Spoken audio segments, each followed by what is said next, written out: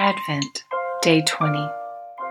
Luke 4:16 through 21.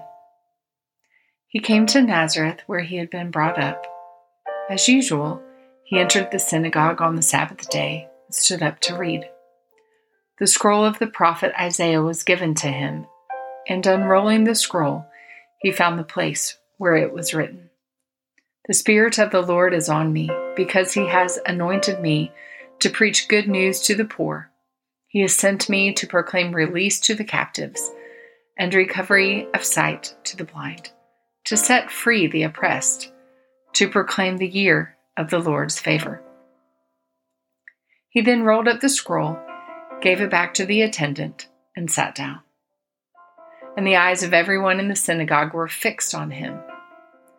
He began by saying to them, "Today as you listen, the scripture has been fulfilled." Jesus is in a category all by himself. Given who God is in all of his glory and moral perfection, and what sin is before God, apart from the Son's incarnation and his entire work for us, there is no salvation. As the divine Son, he alone satisfies God's own judgment against us and the demand for perfect obedience.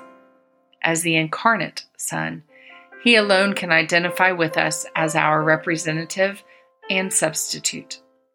Our salvation, hope for the payment of our sin, and our full restoration as God's image bearers is only accomplished in Jesus Christ, our Lord.